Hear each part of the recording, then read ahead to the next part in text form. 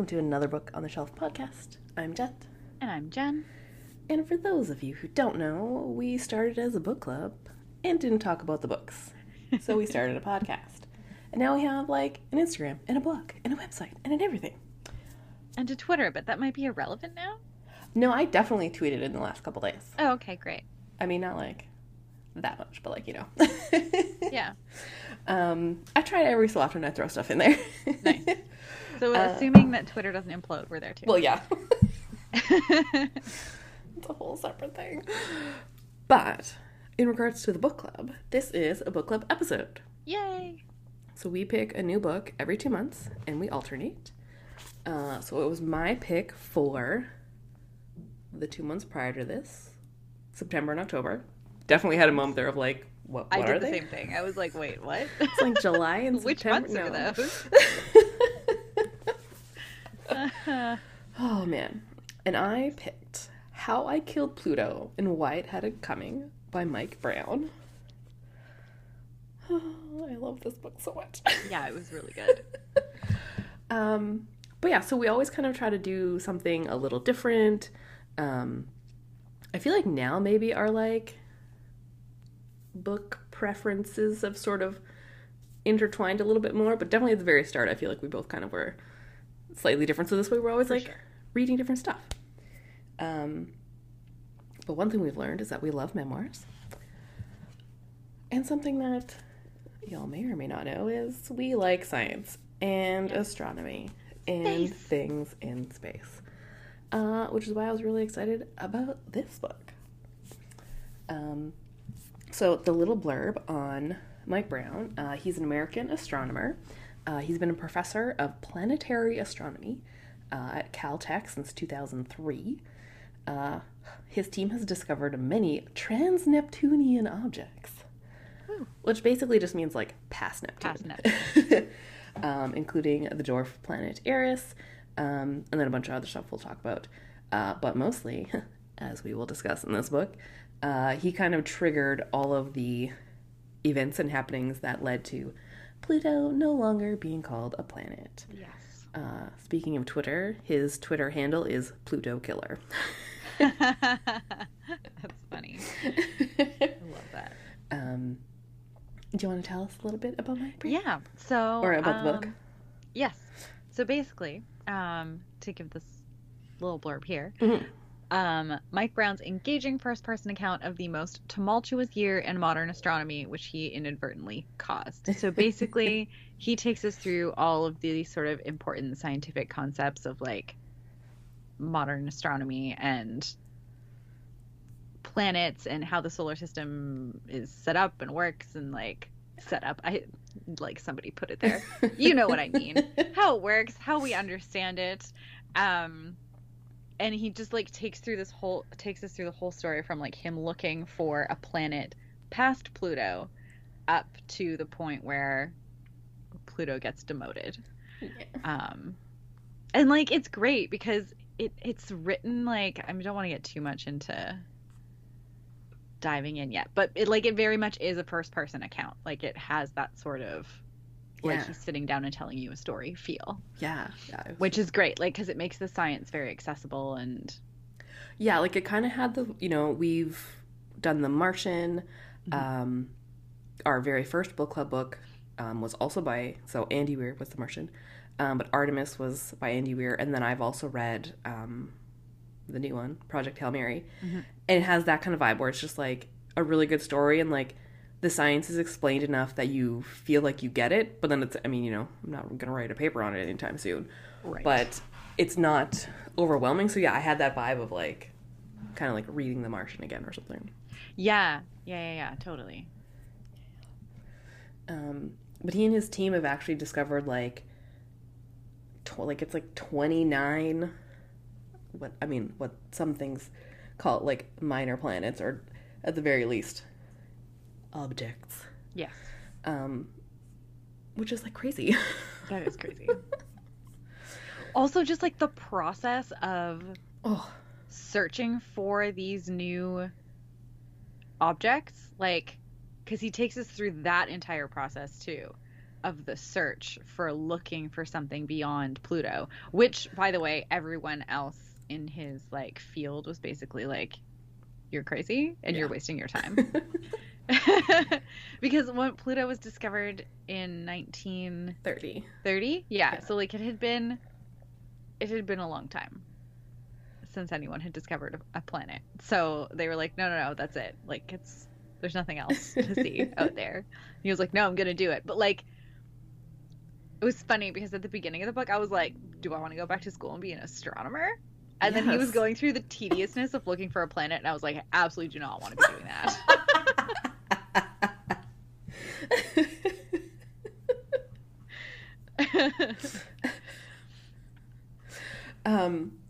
Well, even just like, so like, yeah, just kind of like going right in. So like that whole like looking thing, obviously, so like they're like literally looking at the sky with the various telescopes around the world.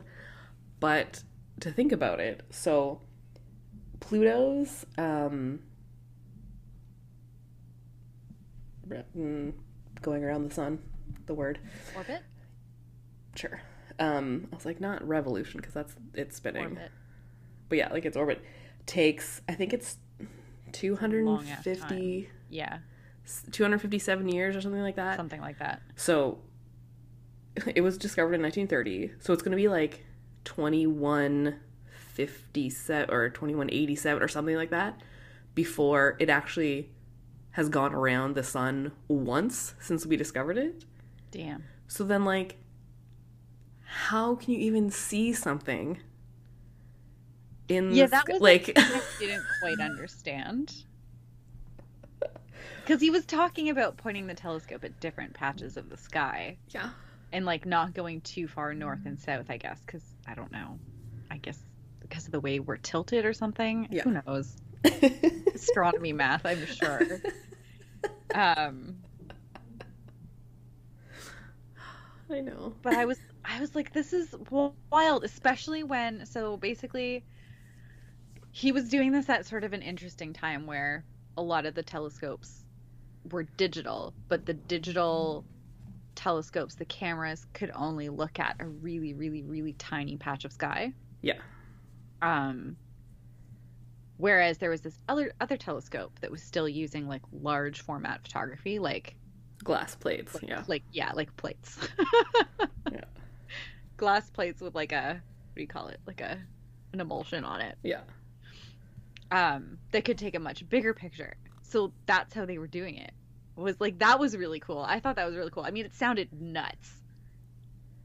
Well, and just because, like, for any of the times, right? So it was him, and then, like, because there's obviously people who, like, man the telescopes. Mm-hmm. And so and then the fact that, like, there's the bright period, which is, like, when the moon is full. So you already, like, automatically lose some days there. And then, yeah, so it would just be him, like, calling from his little, like, shack in the mountains in near Pasadena, and then, like, calling down to them, and they would, like, go and like, because they literally had to like take a picture, go down, get the glass plate, put it in a special thing, bring it up, develop it, and then take the, back and forth. But then even later, when they were using like the telescope in Hawaii and stuff like that, and it was digital, it was the same thing. Like, you had to like, where he was like flicking through them so fast just to see if something looked different. If something and moved. Like, oh man. Wow, I Truly feel wild. the opposite of you and me the whole time. I was just like, no, but can I be an astronomer? Okay, listen, I still wanted to be. I just didn't know if I could look through. Actually, it wasn't even, you know, it's funny. It wasn't even that part of it that put me off. It was the part where he had to start writing his own, like, code program to, like... So many of them were just, like, writing code to, like, do stuff. He was like, oh, yeah, and then I had to write this program to go through all the photos. And I was like, what? Yeah. It's literally every time I come home from Boston, every single time. Whether I actually, because, like, well, I think all the times I've gotten to, like, Harvard or MIT or some sort of closeness to them, I'm always just like, could I be an astronomer? And then I, like, look it up at U of T, because U of T has, like, a really good program, and then, you know, here we are. I mean, like, here's the thing. In order to become an astronomer, it is... Yeah. Like, how many more years of school? Like a decade. Yeah. Done. I'm in. Also, I think you're probably in better position than I would be. I would have to upgrade all of my high school science. Well, I mean, I haven't done science or math since high school Okay, so either. we'd probably need bridging courses. Yeah. Yeah, that's too much Yeah, because work. math is like different now. Well, yeah, I mean, when was this? This was This published in 2010. okay. And when did Pluto officially get demoted? Uh, 2006? Okay, so like I was out of high school. Yeah. So all of my science classes, Pluto was just a planet, man. Yep. I know. Well, it's so funny because like that's in like a bunch of the articles that I've read also about it. Um, it's just like people like there's certain people that still like refer to it as that, and that's what like the one interviewer was saying, and Mike Brown was like, well, not really any astronomers, but like there are some people that still like. And I think in my head, it will always be not necessarily even like a planet, but like it's No. part of the solar system. Like Yes. it's part of my solar system, and like if Yeah. you don't want to call it a planet, fine. But if I'm like drawing it, I'm gonna, That's it's the gonna be thing is that included. and I think he does talk about that a little bit about the way that you're just like conceptualizing the solar system. And it actually gave me a slightly new appreciation for how resistant people were to finding out that everything rotated around the sun and not around the earth. Because if the picture you had in your head for your whole entire life Yeah. was everything rotating around the earth, and then someone was actually like, we're wrong, it actually goes around the sun. And like I have a hard enough time just dropping Pluto out of my solar system. Yeah. Like that's a much bigger change to wrap your head around when you had this idea of what the solar system looked Yeah. like. Well, and that was one of the big parts in the book was when it actually went to um, the what was it, IAU, the Yeah, International international astrology, astronomy. astrology, astronomy. I do that all the time. Yeah. So expect more of that. U, I forget what the U is in that acronym, but Yeah, they so had do I. That's weird. and I'm like trying to like look it up, but it's still just like not coming up anywhere. But how like because it turned into like this huge debate on defining what a planet is, and then how they were gonna have like a little almost like an asterisk being like, but Pluto's still a planet just cause, or like I mean, basically, right? Like Pluto's still a planet because we like it. oh yes, International Astronomical Union, Oh, there we go. because like they're in charge of like naming and just all this different stuff. Yeah. I didn't realize there was such a like I knew there was a system for naming things, but I didn't realize it was so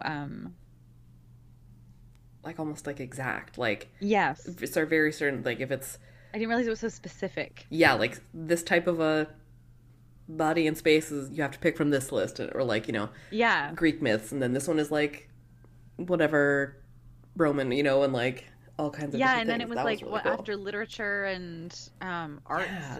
was Yeah. what was it? I can't remember. Some of the like formations on one of the moons, I think.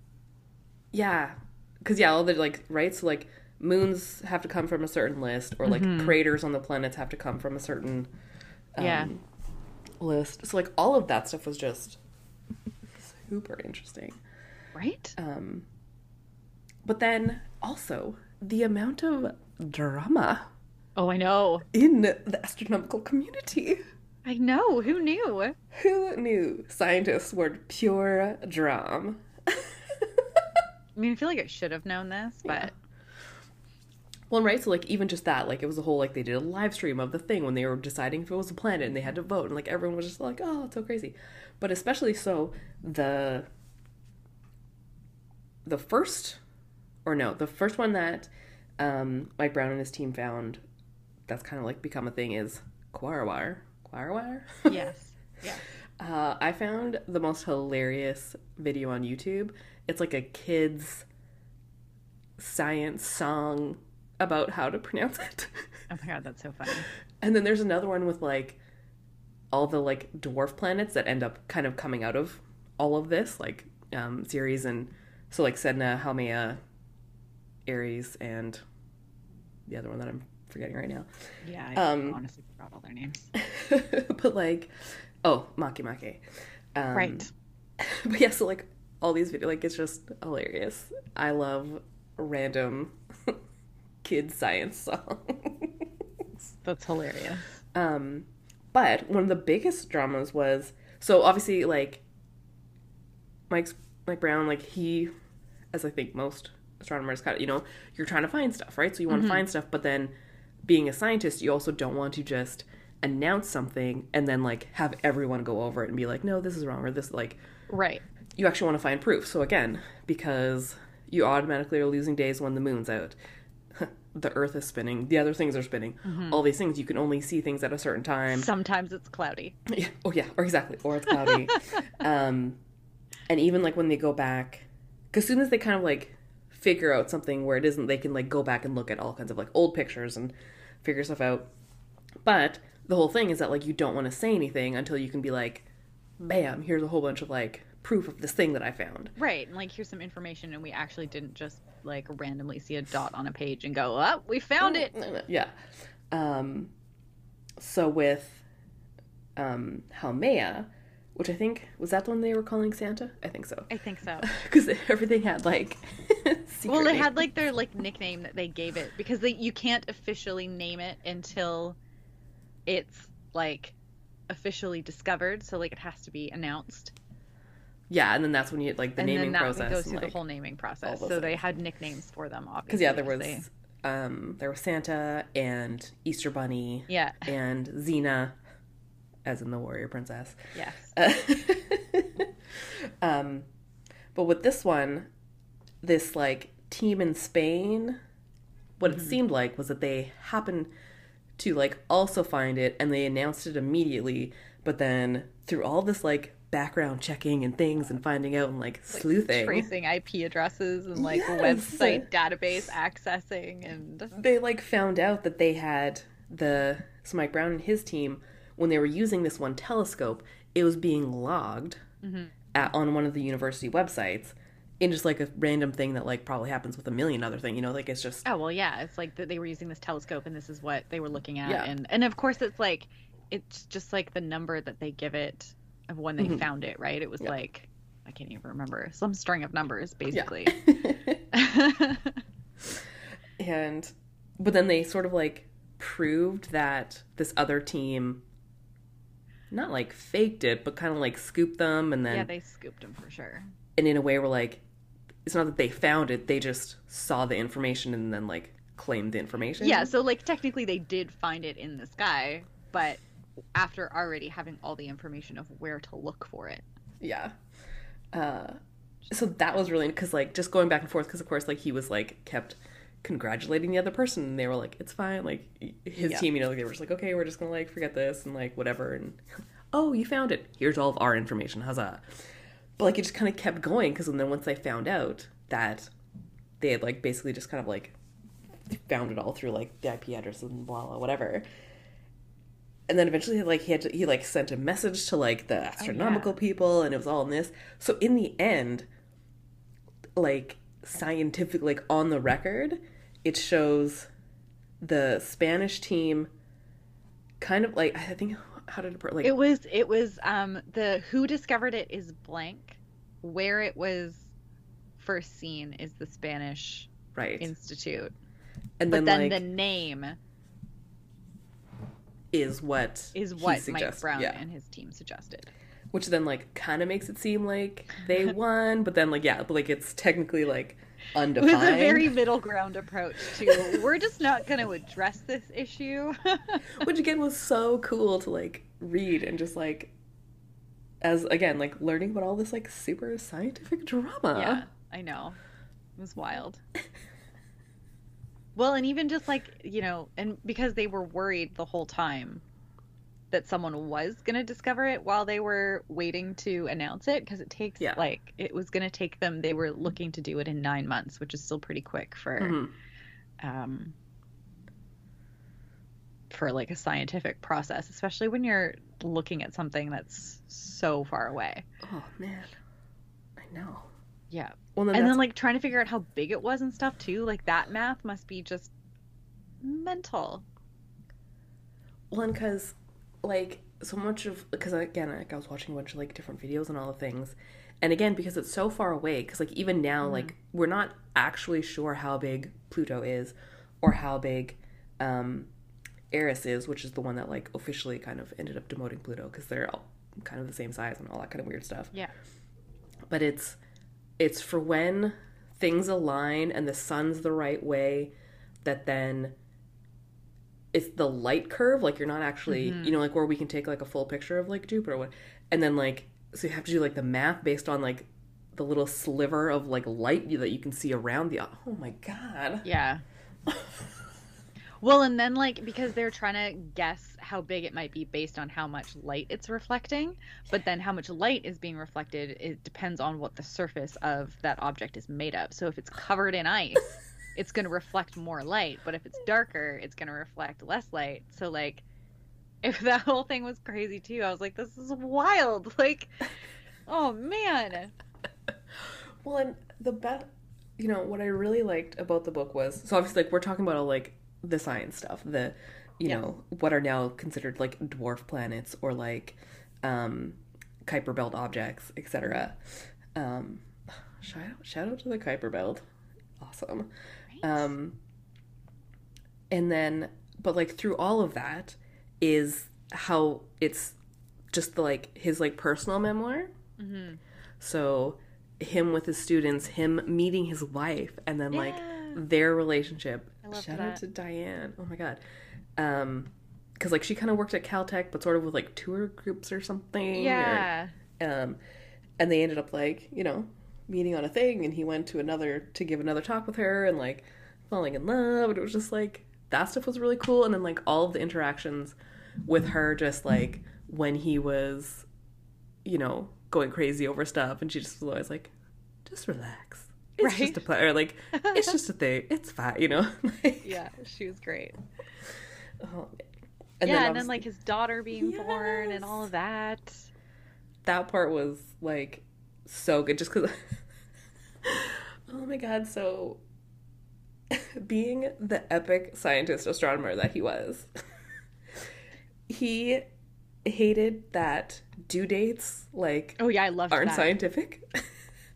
So and funny. it turned to this whole thing where he was like creating wild like graphs and charts and stuff, and then every time they were like talking with other couples that they were friends with, were like, most often at the time anyway, like the husband was the scientist and the wife wasn't, and it was just this whole like all the husbands were like, yes, this is so stupid, no, and like the wives were just, the baby comes when it comes, and like how he just turned all of this like family baby stuff into these like crazy like science things. And yeah.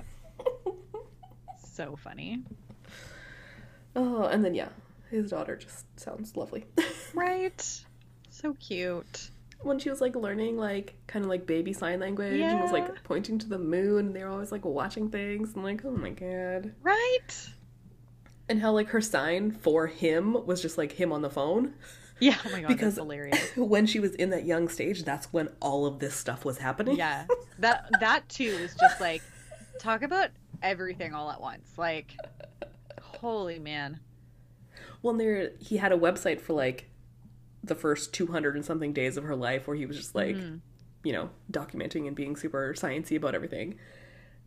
And he was doing all of that while all the controversies, all of the things, finding the different things, these like 4 huge things.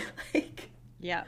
Because Quaoar was, I think, 2002, Sedna was 2003, like Haumea, Eris, and Makemake again were like 2003, 2004, 2005. Like, just like, oh my God. Yeah. Yeah. Oh man. Nutty. Just crazy. But also, yes, then I just wanted to look at space all the time. Yes. And also then I was like thinking about how you can see the planets in the sky, and I was like, yeah, I feel like I see Jupiter more than I realize. Oh, and especially like the last few months, it's just been like Jupiter City. Yeah. Yeah. Well, because it's been near enough to the moon that like it's a place where you're naturally looking to. It's been floating around. Mars has been really big this last week anyways. my friend Leslie has this big window, and when I'm usually over there in the evenings, the way it looks is kind of where all the stuff is. So it's always just me like nice. looking outside, and then her being like, "Are you looking outside again?" I love Yes. that. I love it. And I have this like app on my phone where you can like point it up, and it shows you like you still see the sky that you're looking at, but then it like overlays where stuff should be. Oh, cool. And you can kind of like line it up and then point, and it'll be like, that's this star or this satellite or part of Well, this and then he thing. was talking about how if you have a good pair of binoculars, you can like actually see things. Mhm. I was like, what? Yeah. That seems fake. Well, because like, so like last night was the full moon, and Yeah. like, I can't remember what Although time. it looked really cool earlier tonight too. Yeah. Where I am, I don't think I quite get it yet. Although, actually, now that you've said that, I think I can see Jupiter. Like last night when I was like looking at the moon, if I had binoculars, I 100% could have like seen the moon, Mm-hmm. which like is crazy.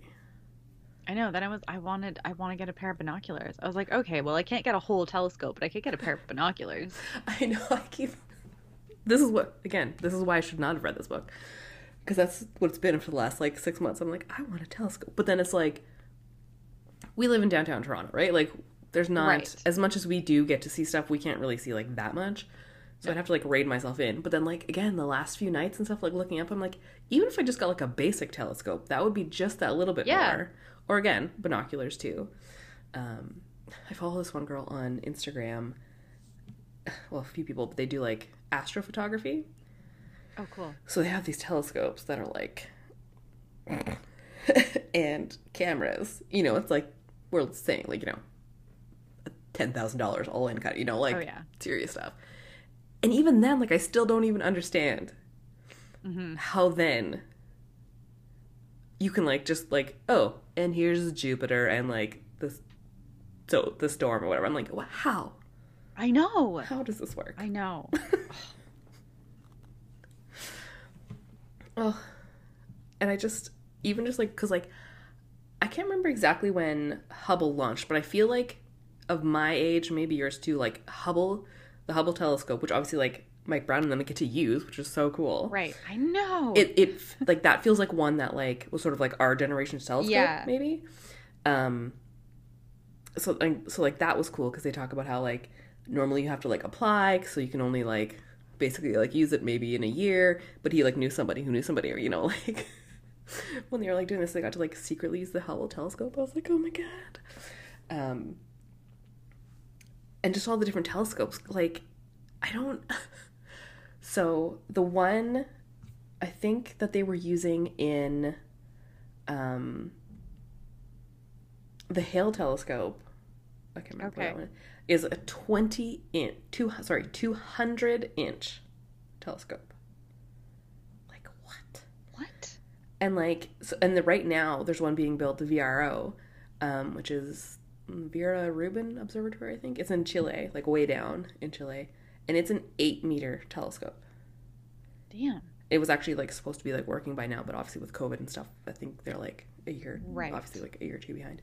But I'm just like, and like the one that they use in Hawaii, which I'm guessing it's probably, I think it's what, the Subaru or something in Mauna Kea or whatever.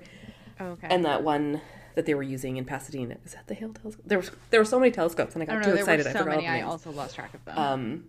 But like these huge things, like just, and yeah, so thinking about that one where like where they were using like actual like glass, which like I'm just like, how do we build it? Like what? I know. It's absolutely mental. It's completely mental. And I know somewhere in the last little bit, Mike Brown had tweeted that like the James Webb was like kind of pointing towards some of his stuff or whatever, and they were like going to see some of it, and I was just like, oh my god, I know. that James Webb telescope is killing me. Right? And I love, because like we have so many, they do all the comparisons of like the Hubble and the James Webb, and Yes. like they're both so beautiful and unique, and I just I know. Ugh. Yeah, I followed to the be an astronaut. NASA account on Instagram, obviously, because I need all of the information. I know, And I every follow a time whole there's a bunch of them. every time there's a new one, I'm like, ah. I know. Well, just like I feel like so much. I mean, and obviously like that's why I picked this book, right? Because Yeah. you know, James Webb is really big. The Artemis program, which I feel like we probably talked about at some point. I probably talked about it because I'm obsessed with that. And like they're getting ready to like try another launch next week. So when we're recording the other podcast next week, I'm probably going to be tired if it actually, well, whether it goes or not, because I still have to stay up. Because like and that's just all this like science stuff, like, or like space science stuff. It blows my mind. And that's because like, so with Artemis, right, like there's certain launch periods, right? So there's certain weeks where they can launch. And then on specific days, there's like launch hours that they can have. Because obviously, you know, it depends on, I guess, just where the Earth is and like who's working and what other stuff is being launched from Florida and all that kind of other stuff. Because, you know, like it was like 6 o'clock in the morning the one day, and then the other time it was like 12:30 in the afternoon, and then coming up this next attempt is like 12:07 a.m. And if that one doesn't work, it's like 2 days later at like 1:04 a.m. Like all this weird crazy stuff. And like, and all this Artemis stuff is just so cool, and going back to the moon, which means we're going to be able to go to Mars eventually. Right? I want a book about the moon that is just like this book by Mike Brown. If anyone has moon book recommendations, please send them to me. Because I'm casually losing it over here. I know. I was like, maybe I just want to be an astronomer, though. Maybe I just want to stare at space. Even when he was talking about like the paper that he was writing was it for his PhD? About Jupiter's the volcanoes on one of Jupiter's moons. Mm-hmm. I was like, that's cool. Right? That's like you just get to hunker down and study the volcanoes on, I think it was Io, but it might not have been. I may be wrong about that. No, yeah, I can't remember either. Sounds right, but I can't remember. Yeah, like just, you know, get to like pick one thing and then just like learn all the stuff. Oh my God. Well, and then just even, like while reading, I kept like, as I said, like watching videos and like looking at pictures and stuff like that. I had no idea that like Pluto looks so cool too. It's all like gray with like maroon splotches and. Oh, fun. I know. Aw, Pluto. Everything's just so cool, and I just want it. There is something though very satisfying about once you've dropped Pluto. About the fact that there's the sun, and then you have the 4 terrestrial planets, and then the asteroid belt, and then the 4 giant planets, and then the Kuiper belt. Yeah. It's all very nice and like, well, because that was organized. That was a whole big thing, right, in like part of the book, right? So he's like, because it got to like stuff was going on, and they basically had to announce what would become Eris, and like the people at Caltech had prepared like 4 different press releases because they had to wait until like again. That was hilarious. And there was the one with like, oh my God, 10th planet, and then the other one was like, oh, bye Pluto, 8 planets, and then there was like, oh my God, there's gonna be 200 planets because there's so many things out there. But then that would have been mental. Yeah, and then there was like 12, right? No, 12, 13, because they added like Ceres, Haumea, and then like whatever, like some of those other ones. I can't remember them all now because again, I've watched and read too many things. It's all starting to blur. Well, and Ceres is in the asteroid belt. Yeah. Right. I was like, you're retroactively granting it planet status? What? Well, because like that's what happened at first was that they just added all these planets or like things, objects. So we ended up with 12. And like Mike Brown was like, what? No. So instead of being excited that he was like the only living planet discoverer, he was mad because he was like, no, this isn't right. Science doesn't make sense. That's not how it works. It's wrong. So funny. Well, and then they'd had their definition about like, they decided it was like anything that was round. Yeah. Because it meant it had enough gravity, because basically anything that's round has enough gravity to have made it round. Which is, okay, the gravity thing messes with my head so hard Yeah. that I can't even put it into words. Yeah. Like, what even is gravity? Well, and because, which one is it? Haumea or Makemake? That's like more shaped like a potato or something, right? So then I think it was Haumea. Then and like it just turned like none. So then none of that works. But then now, or since this book, anyways, Mike Brown has done a lot of looking at the sky and papers and whatnot on a theory of the new Planet Nine. Oh. Again, Say what now? And again, so like it's all based on that kind of like gravity thing.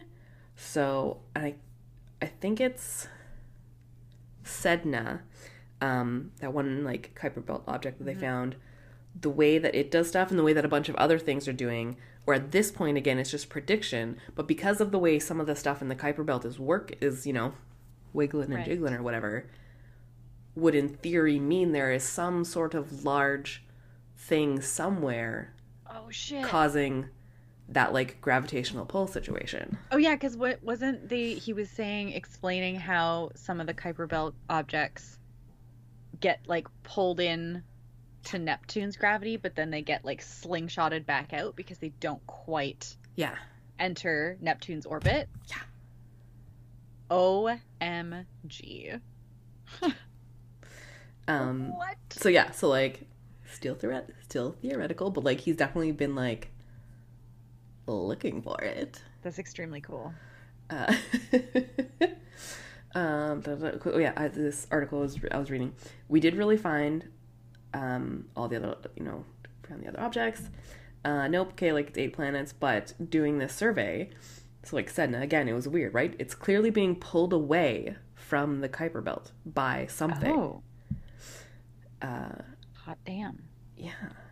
So then I guess like at this point it's been like 13 years that he's kind of like been trying to like figure it out, and they just keep talking that like, you know, he had one tweet in like 2016. It was just finished searching old data of about half the sky for Planet 9. It wasn't there, but we're slowly narrowing down its hiding place. Oh, like he's still very convinced that like that there's something else. Yeah. But like, okay, so the thing that really so when they announced the extra planets, they had also decided that they granted planet status to Eris's moon. Or no, was it Pluto's moon? Was it Charon? Or was it Pluto? Oh, you're right. It was Pluto's moon. Yeah. That's right. No, it was Pluto's moon. And then I didn't realize that the moon is not technically, but like the center of mass is not. Basically, that moon is not actually orbiting Pluto. Pluto and that moon are orbiting a center of mass that just happens to be closer to Pluto, so it makes it look like it's going around Pluto. Yeah, like and I was kind like, of have excuse me? Yeah. Well, then that turned into part of the whole, like, how they were defining a planet, because if it has a moon, and the way the gravity does something with the moon, but then they're all like, wait, but then that means, like, Earth isn't a planet, because technically where the moon isn't, like, the gravitational center isn't the exact center of Earth, like... Well, yeah, and then eventually, because the moon is drifting away from the Earth slowly, that eventually the moon would be considered a planet because the center of mass would no longer be inside the Earth, it would be outside the Earth. Yeah. So I was just like, what? This all sounds fake. Yeah. What is up with the universe? Like, literally. Not in an existential way, in an actual, practical, physical way. Yeah. Oh, and that's why, like, because I think so much of that stuff, because again, like, we only learn so much in, grade school science. And if you don't go into one of these fields, what, you know, physics or whatever it is, you don't really get that little bit more. So that's why, like, this was so interesting, because again, it was stuff that, like, we can clearly understand, like, it makes sense, we understand, but then to learn that little bit more, to learn about the drama, to learn about, like, even just, like, all the ways that they were going, you know, back and forth with his team, and, like, the one guy who was on the East Coast, and then the one guy in Hawaii, and they were, like, going back and forth to, like, all these things, and it was just, like, it's just so wild and so cool. Yeah, it is really cool. I know, now I want to get back into all my science reading, because I read, what was it called? That I read several years ago. It had more to do with, like,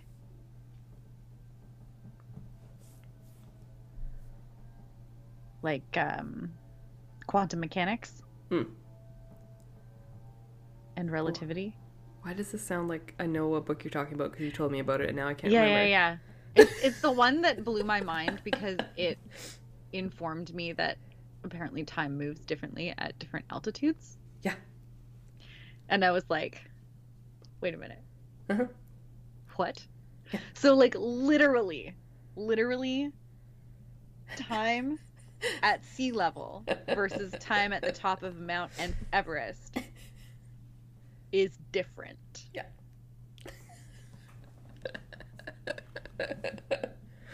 What? I know.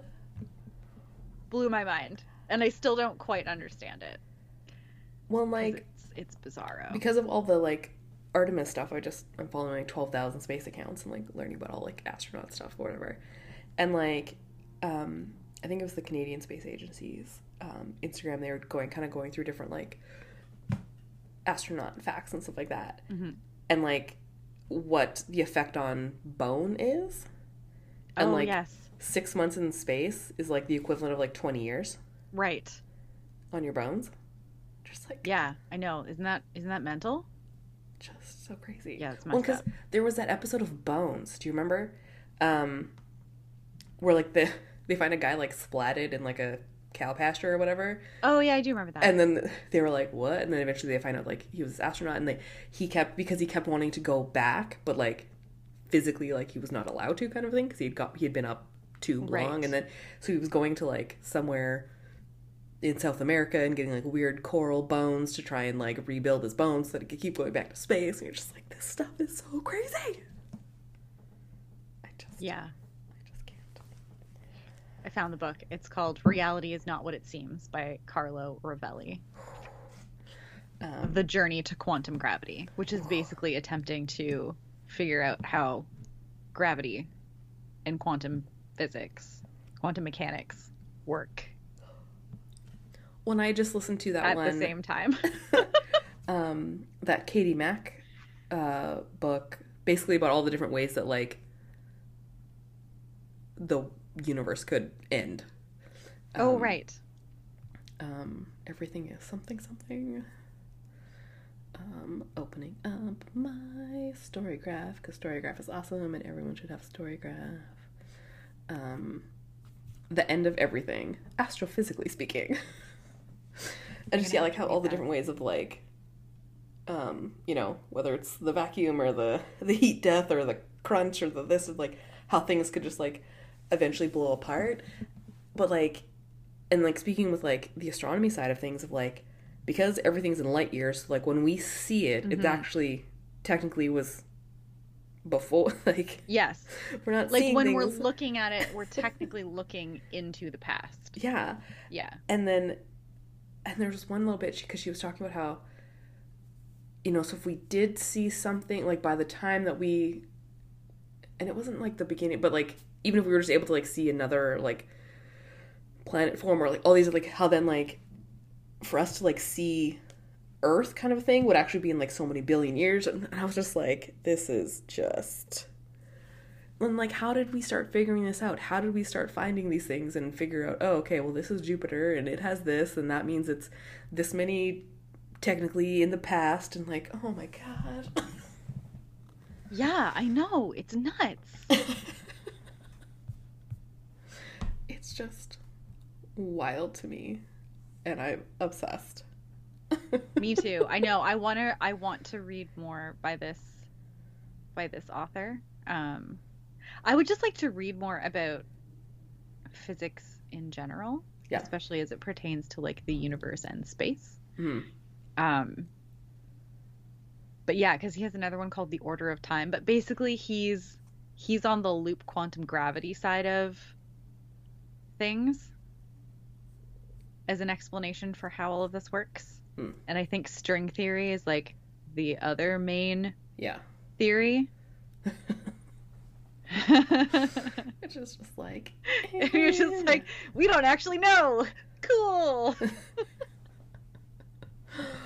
Well, that's, and then like, you know, I feel like it kind of just all brings it down to like the parts of the books where it's just while he's doing all the drama, all these things, no matter what, and they're trying to figure out all this stuff, he also just really liked like looking up at the moon. Right? Because in the end, like, yeah, I don't understand, like, I love listening to that book. I'm definitely gonna read the one that you just talked about. I'm already like, oh, what is this called? And like finding more stuff like this, or again, even like the sci-fi ones, just because it's kind of interesting and gets like that part of the brain going. But really, like, yeah, clearly I just need to get a pair of binoculars because I just like looking up at the moon and like, ugh. Same. Got my little like astronaut on my tattoo now, and I already have like one plan for the other side where it's gonna kind of be like the moon / like secret James Webb, but like if people don't know James Webb, they're not gonna know. Right. You know, it's fine. It's cute. It's cute. And I just, because yeah, I think it's that sort of a thing of like, and especially with in that the End of Everything book, it was that kind of like people. I think like some people want to figure all this stuff out to like stop something from happening or like figure out why we're here. You know, if we can prove that, you know, Pluto actually is a planet, somehow that affects us in some sort of way. But I just think it's cool just to like look at all the stuff. I agree. Because like in the end, no matter what happens, if there is a Planet 9, a new Planet 9, or, you know, our moon slowly, it's 2 centimeters every year that it moves farther out, like it's not going to be in anyone's lifetime that exists at this point. Oh no. And then some, like, so I just want to like look up there and appreciate it all. I know, right? Because it's so cool. Yeah. Right? Oh, it's very cool. Yeah. I'm really obsessed with it. Shout out to the Pluto Killer. Always loved space. I know. The other thing I didn't realize, and I realized I should have realized when he was talking about naming things, was how new elements were named after new planets that were discovered. Oh yeah, like it wasn't the other way around. Yeah. Yeah. So like they discovered Uranus, and then you get uranium, and they discovered Pluto, and then you get plutonium. Yeah. And I was like, what? Well, I know, because in your head, like, I don't know if just because the elements, because again, I don't have that like timeline, you know, like when each one, whether it be element or planet, like, so it just kind of like made sense to go the other direction. Yeah. But yeah. Wild. A wild time. A truly wild time. Everything with space is just like, I don't know, it's so cool. I would really love to look through a super strong telescope, though. Oof. I want to see Saturn's rings. Oof. Well, now we even know that technically Neptune has some rings going on. Yeah. It's got stuff going on. And like Neptune is like so blue. Oh my god. Like why? I know. Why is it blue? How is it blue? I don't understand. We even just like, I saw this thing the other day about the moon, because like where we are, we look at it a certain way. And then if you're on the southern hemisphere, Yeah, that's right. you see it like what's upside down to us. Yeah. And again, fully comprehend and understand this.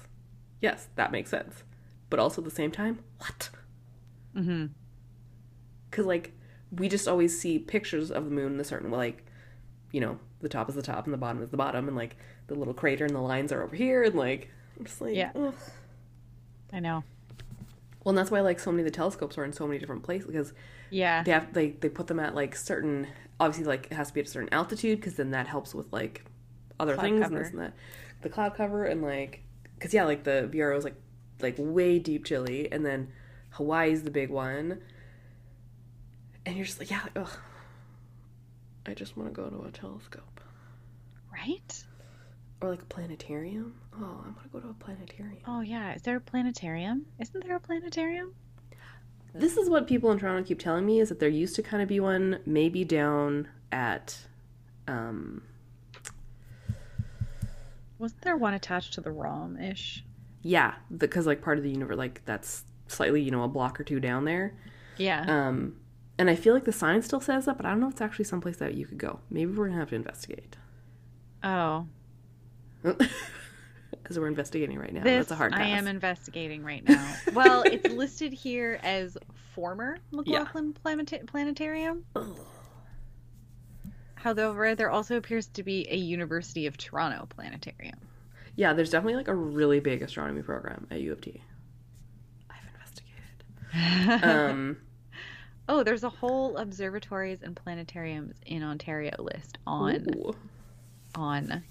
TripAdvisor. So we might have to do some research and then do a little bit of a Yeah. Well, that was the one thing, like, field trip out to a planetarium. when I was in New York this last time, because I wasn't really like hitting any of the like touristy things. I usually try to do like one, but I was like mostly working, whatever. But then I was like, oh, I really want to go to like the Natural History Museum and the Hayden Planetarium. Yeah. But then like I could have, but then I would like it would have been just like that little bit even more than from where I was. Like it was a bit more of a trip hike, you know, subway up kind of a thing. Yeah, totally. So I didn't, and then it's just like, ugh. But yeah. Yeah. Go listen to, or like, I just want to go to Columbia University and pretend that I'm Neil deGrasse Tyson. Yeah. Again, why do I know these random facts that like Columbia University is like one of like the best astronomy programs? Because I do. Amazing. So, would you recommend How I Killed Pluto and Why I Had It Coming by Mike Brown? Absolutely. Anyone who has like any interest in space at all. Because it's very accessible. Like it's very accessibly written. None of it is overwhelmingly confusing. Like it's all very well laid out. And like I said, he writes it in such a way that it's like he's just telling you a story of like how this happened. Well, and that's why like all of the personal stuff with Diane, stuff with Lila, even just like, you know, like they bought their new house, or in, you know, the little like shack kind of that he was living in for a while, or the like more of like the drama stuff, like when he was emailing Ortiz in Spain about like, oh, congratulations on finding my thing, you know, and just like doing like all of that stuff was really like the story and the hook and the interesting part, Right. Because while I was reading the science and like, yeah, for me, I was like, oh my God, tell me more about telescopes and space.